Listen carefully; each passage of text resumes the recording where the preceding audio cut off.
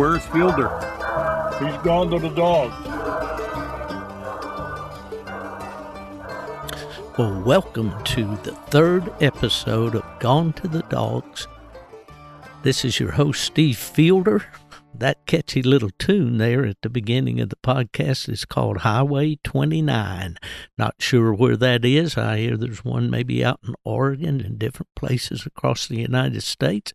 But it's a toe tapper for sure, and I really enjoyed it. I think at the end of this podcast, I'm going to ask our producer if she'll play a little bit more of that because I always enjoy it.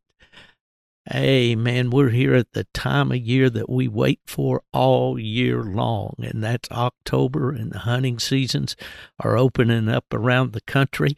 I know in my home state of West Virginia, it comes in about the middle of the month. Up in Michigan, where I lived for many years, October 1 was the big day, and I know that the hunter's blood just starts to stir, and the feet get itchy, and it's time to get out there and get amongst them, so to speak. And we're just excited about the hunting seasons this year and what they're going to bring. And I look forward to a lot of feedback from you listeners out there. Let me know how your season's going, maybe how that new pup is coming along, or that old dog has kind of got his legs stretched out and is doing a good job for you. But at any rate, we're really excited about hunting season. Now, in our last episode, I kind of covered Ricky Bryant, who won the UKC World Coonhound Championship with his Lumber Joe dog, and I said that I would try to cover the PKC Super Stakes, Fall Super Stakes Championship winners in the next episode, and I want to do that right now. Give a big shout out to these winners. Now, they have actually 4 divisions in the Super Stakes. They start off at the beginning of the hunt with a sophomore, or what they call baby stakes. No, actually, that's the freshman is what they call the baby stakes. That's for pups that are not yet a year old.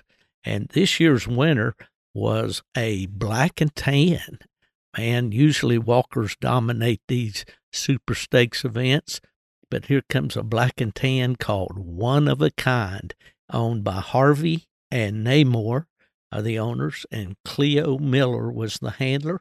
Took home a $1,000 bill. So congratulations to those guys. Then in the 1-year-old division, the sophomore championship, the winner was Little Bit of Cuz. That's an $8,000 win for Adam Holloway, the owner, and Sean Bennett, the handler. Big shout out there. Then in the 2-year-old division, the juniors, the winner was Little Lacey, took home $10,000. The owner, Jack Maggard II, and the handler was Casey Maggard. And then moving up to the senior division for the 3-year-olds, that's the last year of eligibility. The first place winner was Frogger. Frogger took home $14,000 for owner Burchell Davis Jr. and the handler Eric Pyatt. So I want to give a big shout out to all the Super Stakes winners. Congratulations on having a great run at the Fall Super Stakes. Old Cruz and I will be trying for that senior division title in the spring Super Stakes, and that'll be his last year of eligibility. Now, on this trip that I took up into Virginia, after the culmination of the Freedom Hunters hunt, in which we were successful in getting a bear treed and harvested for our veteran, I took a little side trip up to Pennsylvania and hunted with my good friend Randy Smith, who has the Lone Pine Treeing Walkers. Randy's been very active over the years in breeding these Lone Pine dogs. And I was fortunate to sit down with Randy, and we have about 40 minutes here of that conversation, and we're going to go into that conversation now, and then I'll come back to you with some listener questions. So here's Randy Smith and I talking about the Lone Pine Kennel. It's a real privilege for me to be here in southwest Pennsylvania with my good friend Randy Smith. I'm up to pick up a pup for a friend in Virginia, but mainly I'm here to visit with Randy because that's what I like to do. He feeds me well, gives me a great place to sleep, and rides me around in the side-by-side and gets me close to all the trees. How you doing, Randy? I'm great. How about yourself? Oh, I couldn't be better. It's right at the 1st of October.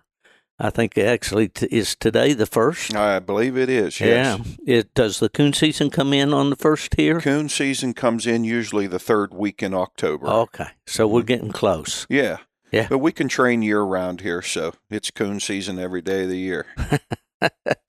Well, you're fortunate to live in a beautiful part of the world, and you're out here in the country where you got a little room to spread out. Yeah, it's really nice. Yeah.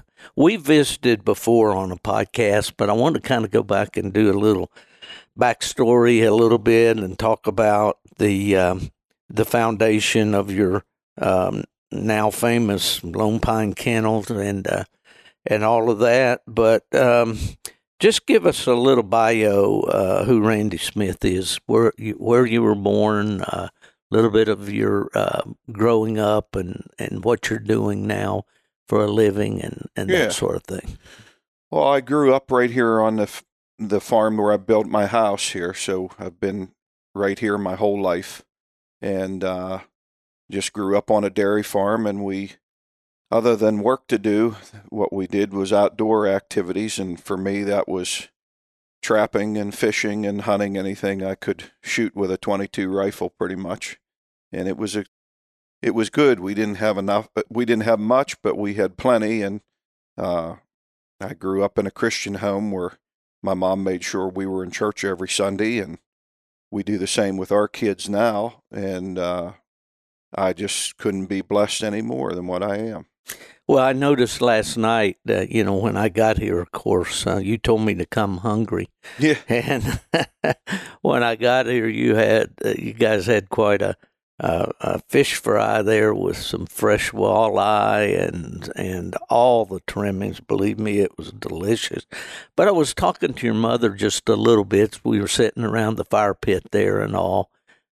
Beautiful fall evening, and I could just tell that she was proud that Troy, your oldest boy, and of course she's proud of both. She told me all about Cole's motorcycle adventures and all, and he's a dirt bike guy. Yeah. And but she's proud that the grandchildren are kind of taking after it, and seemed to be kind of especially proud that Troy was hunting and all. And I guess she, having raised boys herself, Yeah, she is, and we're all proud of them. They're good boys. They do well in school, and they work hard here when we want them to, and they play just as hard, and they're different in what they like to do in their pastimes. And Troy took after what I like to do, which is really set my heart on fire. Sure. So, well, I always say parenting pays, and when I drove up yesterday, the boys were out there. Stop says a lot, about the way they've been raised. But, well, listen, growing up here in Pennsylvania, right? Mm-hmm. All right. So that gave you a lot of opportunities to get out and. Yeah, we farmed about 1,000 acres around here, and in a lot of parts of the country, that isn't a lot, but where we live here in the mountains, where it's a few acres at a time, it was a lot of different farms and a lot of different fields, and that I had access to trap fox and to just ramble on and do whatever I wanted, which was great. And I didn't get a coon hound until my junior year in high school, and then that started another venture. Yeah. But you started trapping early on, didn't you? Yeah, I trapped with my older brother, Jeff, from the time that he would bother to take me. And I caught my first red fox whenever I was 12, I think. And I've loved that. The anything fur aspect to the outdoors has been my passion my whole life. Right. Right. Mhm. Yeah, it's a shame. We talked a little bit last night also. As we're riding around in your, what is that thing, a Can-Am? Yeah, Can-Am. Yeah, with the, I think it was the first, I remember when you got that a couple of years ago. I think that's the first side-by-side I rode in with power windows and a windshield wiper. Yeah, it's a nice machine. Yeah. Yeah, we were talking about the fur market, and years ago, whenever the fur market crashed here, it's been about 8 years ago now, I put in a big walk-in freezer so I could still trap like I wanted to and act like I was going to be able to get good return on it. But it's been a long wait, and the freezer's full now, and we've been kind of slowed up here now about the trapping part of it. So it's just what it is. Hopefully it'll turn around. Yeah. Well, I think it was, though, that you were telling me about, how exciting it was as a kid to go out before school in the morning, run your trap line, and come in and show what you'd caught the night before. Brought it right in the kitchen, I think. Yeah, you bring it in wherever. My mom wanted to see it, and it was all a big deal because back then, whenever the fur prices were high, there were local professional trappers just about everywhere. So when a kid would get his nose stuck in there and catch some foxes, that was a pretty big deal then. And I took it serious from then on in, and pretty soon I was the one they were calling the professional around. Yeah, really. Yeah. Well, you're a passionate guy. All your friends know that whatever you go after, you hit it pretty hard, and I can imagine. You kind of remind me of like my grandmother. She had 3 boys raised on a farm in Tennessee, and back during the Depression. But the boys had a couple of cur dogs, and they hunted a lot. And she kept track of the number of squirrels that they brought in, And I remember my dad telling me one time, his mother said, do you know how many squirrels you boys killed this year? And Dad said no, and she brought out the number, and it was quite a number of squirrels, All to go back to the day whenever that was an important thing to know. Exactly. Yeah. Exactly. Somebody said, the farther we get away from the family farm, the more we lose touch with reality.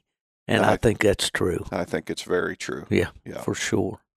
Well, let's go into the coon hunting aspects, and then I got a few questions that I want to ask you about, how your philosophy of breeding dogs, and of course you're certainly a competitor. I think you got a couple of dogs that are on the way right now as we're talking down to one of the pro sport truck hunts. Yeah. And I know that you like to get out there and compete at the high level, and I want to talk about that for sure. But just a little bit of backstory about the Lone Pine Dogs as you know them, and how you got into that. I guess to preface this, we see a lot of people that get involved in competition coon hunting, but they're continually looking for a dog to buy to hunt, where you've kind of taken a different road. I think you've chosen to more breed your own. Now, I always had been fascinated whenever I got into the coon hunting sport, that the pedigrees in the American cooner, and studying all what successful crosses looked like, and it was something that just struck me as a passionate endeavor to try to produce my own dogs that I would be pleased with. And there's a lot of bumpy roads to take throughout all that if you're going to try to breed and train and promote a performance animal. It's not easy. But it seems like through the years here, as Tom and I have been breeding dogs, and it has gotten easier here. We got the product that you can count on pretty much as youngsters, that they're going to be a whole lot like their moms, and so that's been even more rewarding. Well, I came up, I think, the first time a couple of years ago. Maybe it's been longer than that now, because maybe close to 3. Yeah. I think this will but be 3. As I came up to get the Cruise pup that I got from you, and of course I've enjoyed Cruise a lot. Cruz, if he had had a younger man with him, I think we'd have, been hearing a lot of news about Cruz. But I, and then coming back last night, we hunted, a couple hours, maybe 3 hours? We hunted maybe 3.5 or 4 hours, something like that. And typically, when I come up here to hunt, we usually cut a dog loose at a time. And last night we had the privilege of having Troy along. Mm-hmm. And he's got this young female, Bertha, out of the world champion Biffy Sue and Lone Pine Louie, I believe. Correct, right? Yes. Mm-hmm. Yeah, and Troy and that dog, they're going to be a force to be reckoned with in time. I think so. She's really been a wild woman for her age all along. We've been reliably treeing coons with her since she's been 8 months old. And well, I can say that she treed 3 singles last night, and we looked at all of them and did a nice job on them. And one time really took quite a long hunt there. I don't know if actual distance she traveled. I don't know how far it would be. I'd say 3/4 of a mile she traveled to. And these hooked. coon were up in the acorns, and they weren't leaving a lot of tracks on the ground. No, she was nailing them. Yeah, she's good on the recut. She'll get right in there and get after one that she can she can score on. Right. She's an amazing young dog. She's coming along really good. Well, the point being, these dogs, and I don't want to jump ahead, but I witnessed that back when Lady and was a puppy at 8 months old and saw her tree a couple tracks and had 2 coons on each tree on a windy night, and she was in there a good distance and 8 months old at the time. So I think it's pretty well established these dogs are starting young, but I want to hold that just for a minute because I want to get into what you think about when it's time to breed dogs. But give us a little more of the backstory of the Lone Pine dogs in your experience. Yeah, they started down in Woodbine, Maryland, and Stanley Duvall had a single registered female.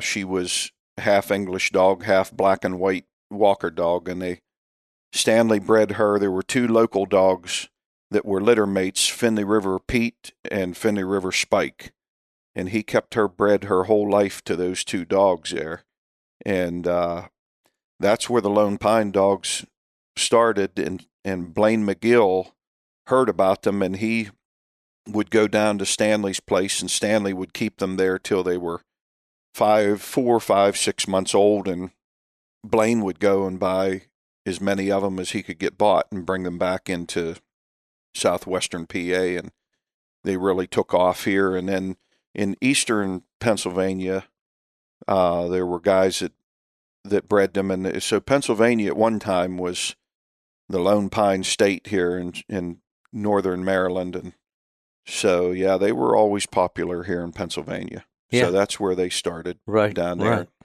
Well, coming down to the dogs that you have right now, kind of hit the high spots of some of the dogs that are in the backgrounds of these. Well, when I met Tom Strang shortly after he had an accident there and became paralyzed, he owned 2 dogs out of Logan's Clover and Lone Pine Chris.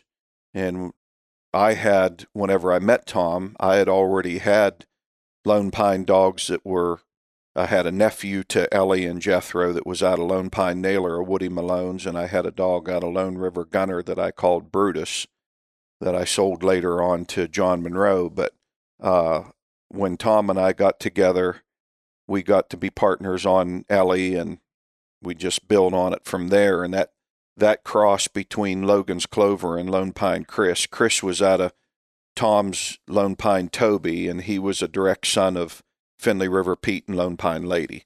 So Tom's Toby was the start of his Lone Pine dogs, and I've not had any other dogs but those here since the early 90s. Right. Well, there's been some real standouts, and you kind of have a preference for females, don't you? Yeah, I like to hunt a female.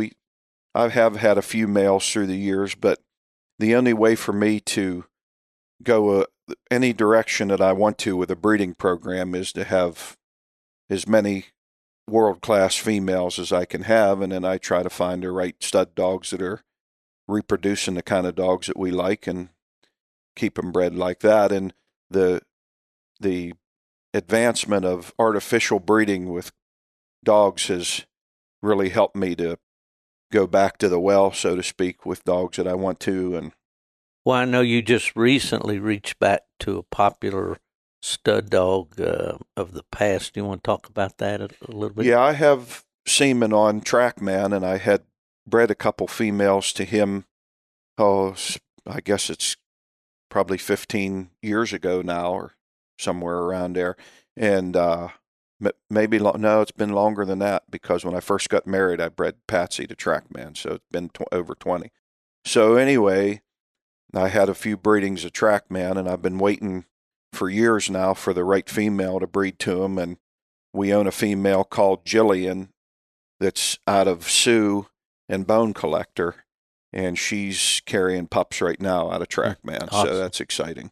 Yeah, and Sioux's the world champion. Yeah, and I had two females that we used out of Trackman. One was out of Hall of Fame Lone Pine Honey Buns, and the other female was out of Lone Pine Patsy, both daughters of Lone Pine Cowboy.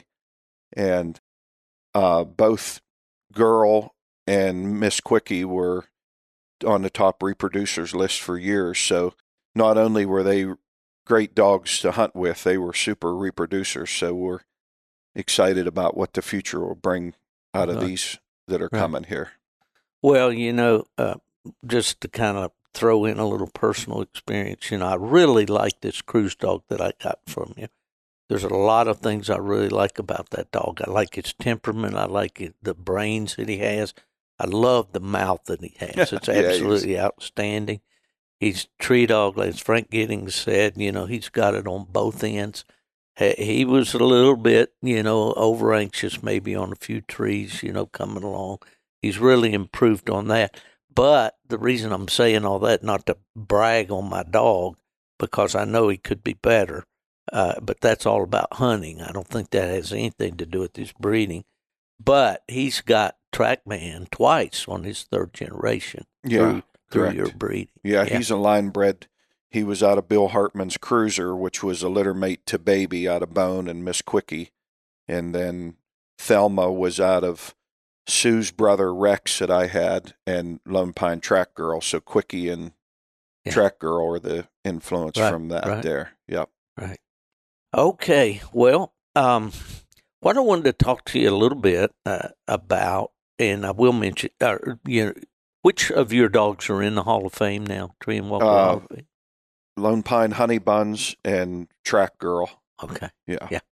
Well, we talked quite a bit over the last months and weeks or whatever about the different kinds of dogs that are winning today and so forth. And I think the interesting story about that is, I know that, certainly you like the Lone Pine breeding. It's been real successful for you, but you saw the night hunt starting to change a little bit, the type of dog that was winning more consistently. When you saw that, what were you thinking? What did you decide to do about it? Well, you can, with anything in life, you can either, when you're in Russia, you do what the Russians do, or you're not gonna. It's not gonna work out too good, right? So, the dogs back whenever I first started competition hunting would, when you sent them in there, they were hunting together. You were looking for a quick strike dog and a dog that would definitely get treed really quick and have a coon when it treed. And then what you were hoping for throughout the night is if dogs made a slip up and treed on a wrong tree or whatever, you'd be sitting over there with the coon, and that would be the dead ringer to winning most of the time. And to look forward now, if you were hunting that kind of a dog, it would practically be an embarrassment almost. If you had a dog that was hiking along with another dog, the way the hunts are now, where you're not spot hunting anymore and you're staying in the same woods for the entire hunt, those dogs have to be independent and quick to get in the country, and they're not packing up or together, and it's really evolved into a total different game right now. And so we've sought out those kind of dogs and only breed to the kind of dogs that it takes to win now, and we're still in contention. So that's how it has to be if you want to stay with it. And I mean, I thoroughly enjoyed years ago whenever the hunts were action-packed, and I think the younger hunters would probably enjoy it more. You're not walking mile after mile in the same woods from one tree over half a mile to another dog, and it was quick off the tailgate, see how quick you could tree a coon, and that was exciting times in competition hunting, but it's a different game now. Oh, absolutely. I repeatedly say, and more often, it's a young man's game. There was a time when I loved competition hunting, and then when I went to work for the registries, I loved to go along. They practically had to hog tie me to keep me off those final fours, to go out and listen to these dogs. But it definitely has changed. And I know I was listening to Jerry Maul talk yesterday on the drive up on a podcast about, how it's changed and how maybe he thinks that this may come around in full circle. Maybe not for the reason you might think. We know that hunting territory is getting harder to find, and these big hunting dogs, there's certain areas of the country where they'll work. There's other areas of the country where they won't, because they'll simply out-hunt their mouth or whatever, sure. or get it somewhere where they shouldn't be. But I think his take on it was, well, when you get those dogs that will hunt fairly close but still find those coons and tree, it may evolve back to that. I don't know. You think? Well, it's history has a tendency to do that. So I guess we'll just see. But for the time being now, I know what it's going to take to win. So that's what we're trying to produce. Absolutely. But I enjoy seeing a coon or a dog, pick coons off in the woods and all. But I enjoy seeing them get out there and get their legs stretched and get burning rubber and get out there and get planted too. It's all fun. Yeah. Well, I think we saw it both ways last night. Yeah, with the Bertha female, Troy's dog. She was finding those coons laying up in those acorns, and then Bella, the bone collector female out of your Fran female, she was kind of as they say, taking her tracks as she came to them, working them out and getting treed. And we ended up seeing 6 coons last night. Yeah, it was a great hunt. Nice hunt, really.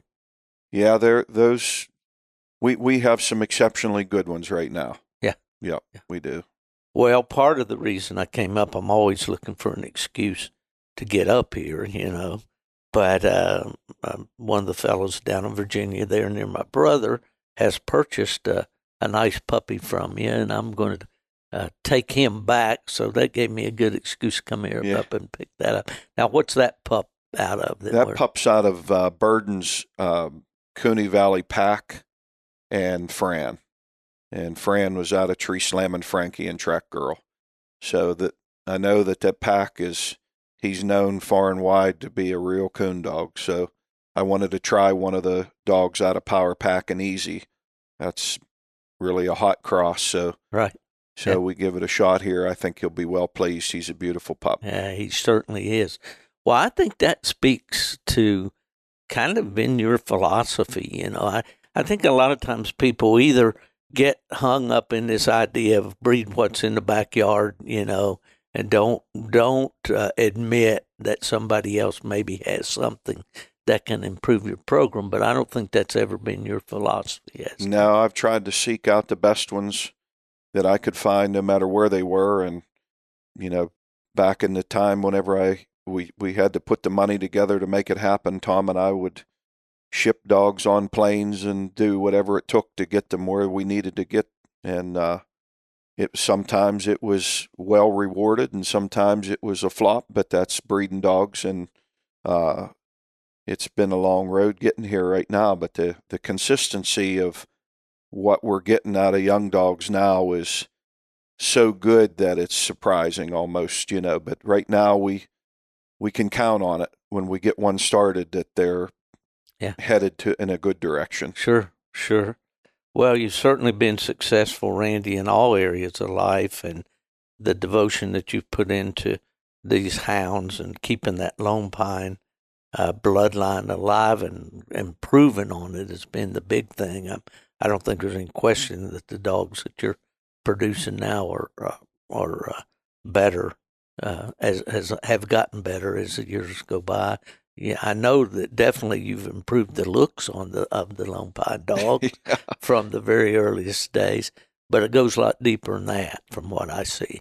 Yeah, that it's if you should be constantly trying to improve. If you're not, you're definitely going to go backwards, no matter what you're doing. So, just trying all the time to have the right dog. And the main thing about breeding dogs that I think is that you're not if you're not just about perfectly satisfied with either one of the parents, they probably shouldn't be breeding them. If you think that you're going to breed a dog that's weak in some area to a dog that's strong in that area and think that it's going to work out, as it can, but it consistently, the odds are not there. Odds are not there. Yep. Yeah. Well, and realistically, I think we were talking last night, we were talking about a particular litter, and all the puppies in that litter turned out really well, but one. And that's going to happen. Yep. You're going to get that. And if anybody figures out why that happens, I think, and shares it or writes a book, it'll probably be a bestseller. But well, coonhounds have to be such a complete animal in order to be rated top class. They have to do it all. I think it's amazing that so many of them really end up doing everything that you expect them to do. The hunting, if you like a good open trail and good strike dog, and dogs that stay, they got to stay treed, they got to have a coon, they got to have a good mouth, and then if you have them where they're like pleasing to the eye and everything, it's hard to imagine you could ever come up with that, really. Right. Well, that brings something to mind to me. All of the Lone Pine dogs that I've hunted with in the last 3 years have been exceptional tree dogs, really nice tree dogs. Were the Lone Pine dogs good tree dogs from the start? Yeah, they were. Yep, they were typically, whenever the original dogs out of Lady and Pete and Spike, they were, I would say, semi-silent on the ground, really quick tree dogs, and they were independent right from the beginning, and a lot of them had a little possessiveness in the treeing part of it. Mm-hmm. And that's just a fact, people that know that. And that's something that I've bred out of them now. And that's the way that they were. They were long-haired, ticked up, rough-looking dogs. Yeah. That's what they were. Yeah. And we got past a lot of that. Absolutely. Well, as I saw from the first time I came up and went hunting with you, we hunted the Fran female, and we hunted Shot separately. They both went hunting exceptionally well. There was no loose barking running around all over, but covered a lot of ground, moved around really good, sought out the places where I'd look for a coon, so I haven't seen any, tree happiness and all. And I don't think that's a factor in the dogs so much anymore. Do you? It's came a long way there. There was a time period, maybe 10 years ago, that the dogs were just like, we talked about it last night, when you turned a young dog loose, the first thing that they did was be running around checking trees. And I think it was kind of a sad time in coon hunting whenever these dogs were just treeing wrong all the time, and it was hard to find a stud dog that was accurate, and it was, not a counterfeit. So many of them, they just made trees and didn't tree any coons. And we, were blindsided somewhat by breeding the dogs that had won a lot and were supposed to be for real, and they weren't. So it's been a real project to get past tree happy dogs. And we didn't keep any that were, never bred any that were. If I had any that, treed wrong too much, we either called them or somebody else owned them, and never used them in the breeding program. And it's really showing now, and we can find dogs. We bred to some really, really super dogs over the past 10 or 15 years here that have, really helped us get where we are right now. Yeah. Yeah. There's an incident, and I have my stories, and when you're as old as I am, you've got a lot of memories, and those translate into stories. And I promised the listeners when I started this podcast that there'd be stories along. And I remember going, I think one of the first Walker days that I went to after I went to UKC, and I walked along on a cast with a fellow from West Virginia that I've known for a long time, and he's since passed away. His name was Dale Prunty. And Dale, I was hunting a dog for another good friend of mine, Claire Chenoweth, who was a Ford dealer there in Clarksburg, West Virginia. I know them both. Yeah. Of course, yeah. And at that time, Dale was hunting a dog called Biggerstaff's Little Buck. I think he was like an NKC world champion or something. They had a van with a big picture of him painted on the side of it. Yeah. Yeah, I remember. Well, we went out that night, and I don't remember any of the names of the other hunters. But we would cut those dogs loose, and 3 of the dogs on that cast would just load up on the first big tree they came to. I mean, and these guys were in there. And I remember coming out of the hills of West Virginia, of course I competition hunted and all, but these guys each one was Mr. Coon Hunter. They had all the latest gear. They had all the big lights. They had all the big boots. They had everything. But they would go into those trees, and boy, just as soon as they got there, they'd go slapping the ribs on those dogs and speaking to them. And old Buck, he would slide out here somewhere to a coon. And he did that 2 or 3 times that night in that cast. And I thought, man, these guys think they're coon hunting. They've got all the elements of a coon hunt except a coon dog. You know? And I've never forgotten that. You know? It's always has been impressive to me when a dog would check a tree that dogs were treed on there and say, I don't think it's there. That's exactly what he was doing. Yeah, that took a dog that had a lot of brains to do that. Yeah, that's impressive. Sure. Absolutely. Well, Randy, we've kind of covered, shined the tree here a little bit. Is there anything comes to mind to you that we probably should have talked about in this Well, segment? I have guys here that are competition hunting now and putting these dogs in the woods like every available moment, and Rick Strouser and Gordy Drenek and Austin Ewing, Danny Carr, Kyle Preston.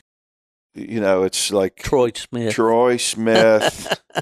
Saved the best for last. He's become quite the competition hunter lately. I said to Steve last night, I said, now watch him when he goes up there to turn that dog loose. He gets her all lined up the way he wants her and puts his bright light out straight ahead, and he's intense and serious about it. And he's really proud of that dog. But I'm really proud of these guys that will drive all over the countryside and stay up all night and put them out there to where I'm putting my homework into that boy here, and they're out there, and I really appreciate everything that they do for me. And how much better could it get than you see people really enjoying dogs that you started and bred and everything. It's really been a really good ride for me. A lot of people would look at this sport and say, "Oh, they coon hunt." But if you're really passionate about this sport and you know what it takes to get to where you are. And there's, you look at a young dog like we did last night that represents like 9 generations of dogs that were born in the same dog box and trained and bred and started the whole deal, right? Campaigned and everything from the same place. It's really tough to do that. Yeah, you have to really be dedicated. And I just love everything about it. I love coon hunting. I love the good guys that I'm surrounded with, that, the whole night whenever you're out hunting, you're getting videos popping in, and everybody's out there treeing coons and really living a dream, so it's a simple thing for country folks to, when you're involved in this, but I mean, how much more wholesome a sport could you be into when you're out there by yourself and it's in the fall like this? It couldn't be any prettier, it's been a good thing for me. Well, it has for me too, Randy, and probably the best part of it is friends like you and coming here and spending some time with you and your family. They seem like my family now, and just been so welcoming and all. And it's, I think the lesson here for anybody out there listening that wants to get into breeding dogs, it's not an overnight deal. It's not something that you can just pick dog A and dog B and start selling puppies. No, it's not. It's really not. And it's, today you can look at dogs that don't have to do anything but tear the house up, and people will spend $3,500 for a dog that, probably so many times, a day they wish they'd have never seen it. And these dogs that we have are, like just dedicated breeding and all this work, and it's a whole different thing, but I just, like I said, I've dedicated my life to it, and there's been ups and downs, but right now it's especially with my boy and these guys that are hunting for me, and it's like high tide right now. It's as good as it could get. How old is Troy? Troy's 14. Yeah. Yeah. What a future ahead. What a heritage he has, to build that future on. So yeah. We were riding last night, and I said, "Hey, Steve, he gets a pro hound that comes in the mail with his name right on it," and he couldn't contain it. He had to put a great big smile across his face, and it's all good, But I asked him, I said, "Troy, which rules we hunting under tonight, UKC or PKC? You want 200 or you want 225 on that coon?" He said, "That 225 sounds better to me." Yeah.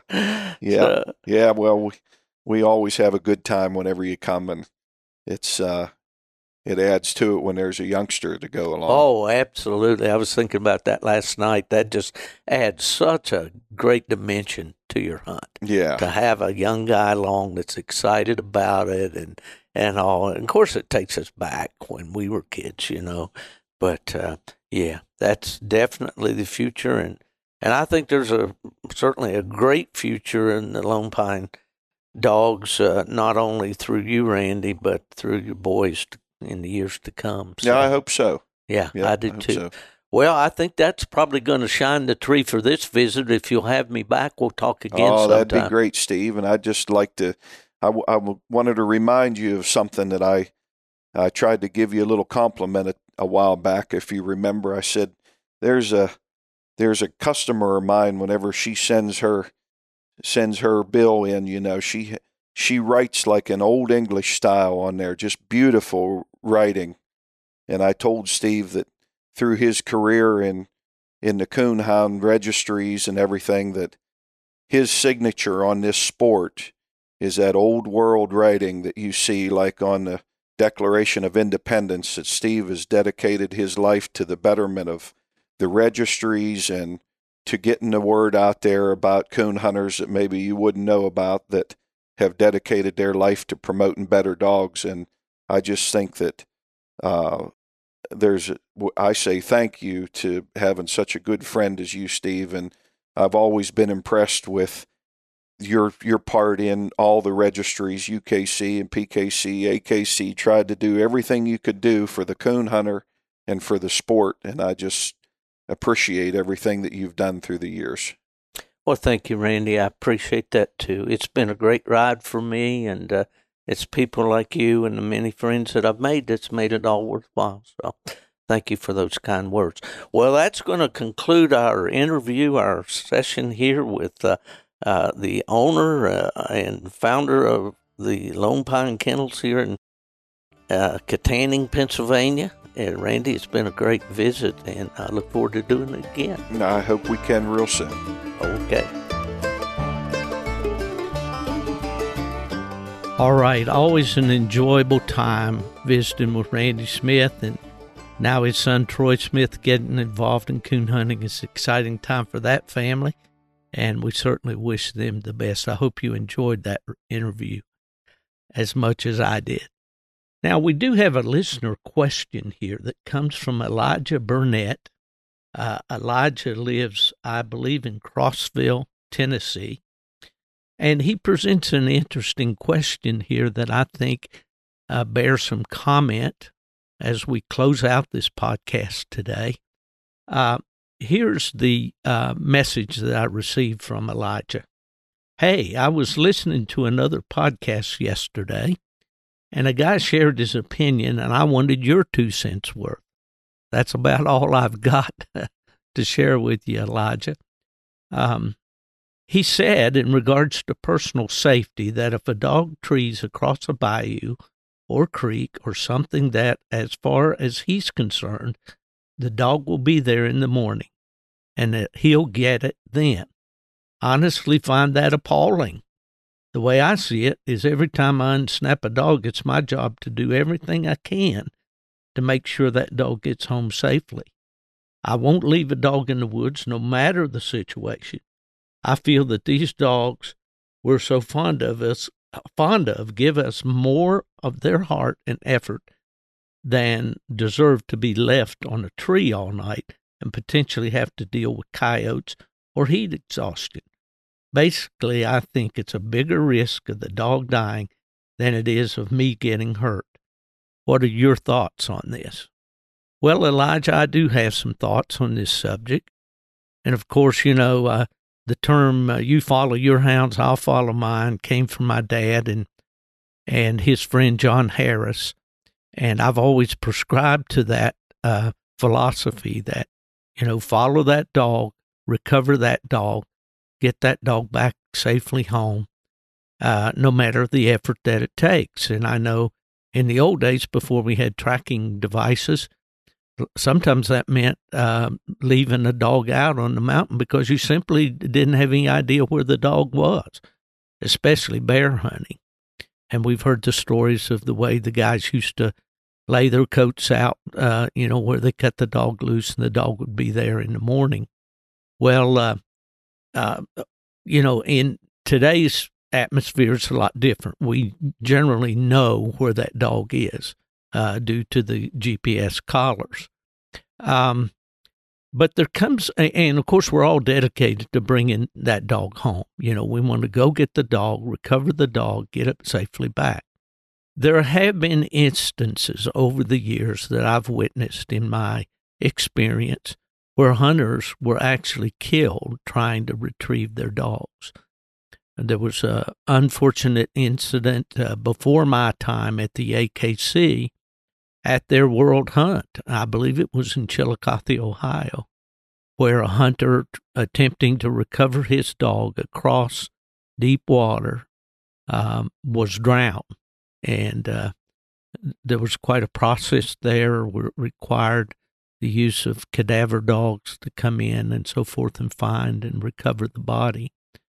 A very terrible, terrible thing to happen. I also remember when I was in Michigan, some prominent hunters in the Upper Peninsula that I believe were bobcat hunting at the time were drowned as well. You know, there are situations where we do have to put our personal safety ahead of that of the dogs. Hunting in the White River sanctuary or wildlife refuge sometimes presents a situation where the dogs are treed behind water, as we say. In other words, the water's too deep to wade to get around. Some of the rules, and I believe this was in the AKC rules that we wrote, and it may be in others, say that you should not attempt to cross swimming water to recover the dog. If the dog is treated in that type of situation, then sometimes the only solution is to try to secure a boat or canoe or whatever to go and recover the dog. So, it's just too dangerous at times. Especially we wear these waders, these frog leg type waders with a chap sewed to the top of our boots. You get out in that water and they fill up, and all of a sudden, you're weighing a whole lot more than you normally would, and it prevents you being able to swim should you step off in a deep hole. So certainly, we don't want to go into a spot that's going to result in us or our hunting partners losing their lives. Another situation is a dog that climbs up in a tree and gets, fouled up there to where he can't get back down. And, we had this situation on the White River one time with a dog that got treed up in a tree. We knew where the dog was. We couldn't coax her back down. We made every effort to do that, and I simply had to go back to the camp. And as soon as morning dawned and we could get a hold of one of the park rangers, we asked permission to drive our vehicle close to the dog so that we could get up on top of the vehicle, up on top of a dog box, and using a pole, we were able to coax her down. And she was up there for a total of 14 hours. So certainly we didn't leave her there because we didn't care about her.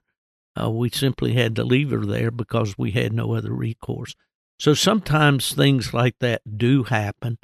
And, of course, our personal safety is always more important than that of the dog. But I think the hunter's creed is if that dog is treed or wherever it is, we're going to try to safely recover that dog and bring it home with us.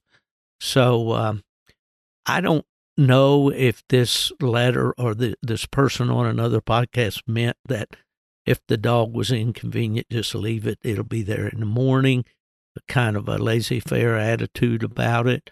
I don't know that. I didn't hear the podcast or know, but two thoughts. One, yes, try to recover your dog if at all possible. But number two, please don't put yourself in danger in your attempt to recover the dog. When it all comes down to where the rubber meets the road, you're more important to your family and your friends than even these dogs that we love so much. Well, that's all I have for this week. I thank you so much for listening to the podcast.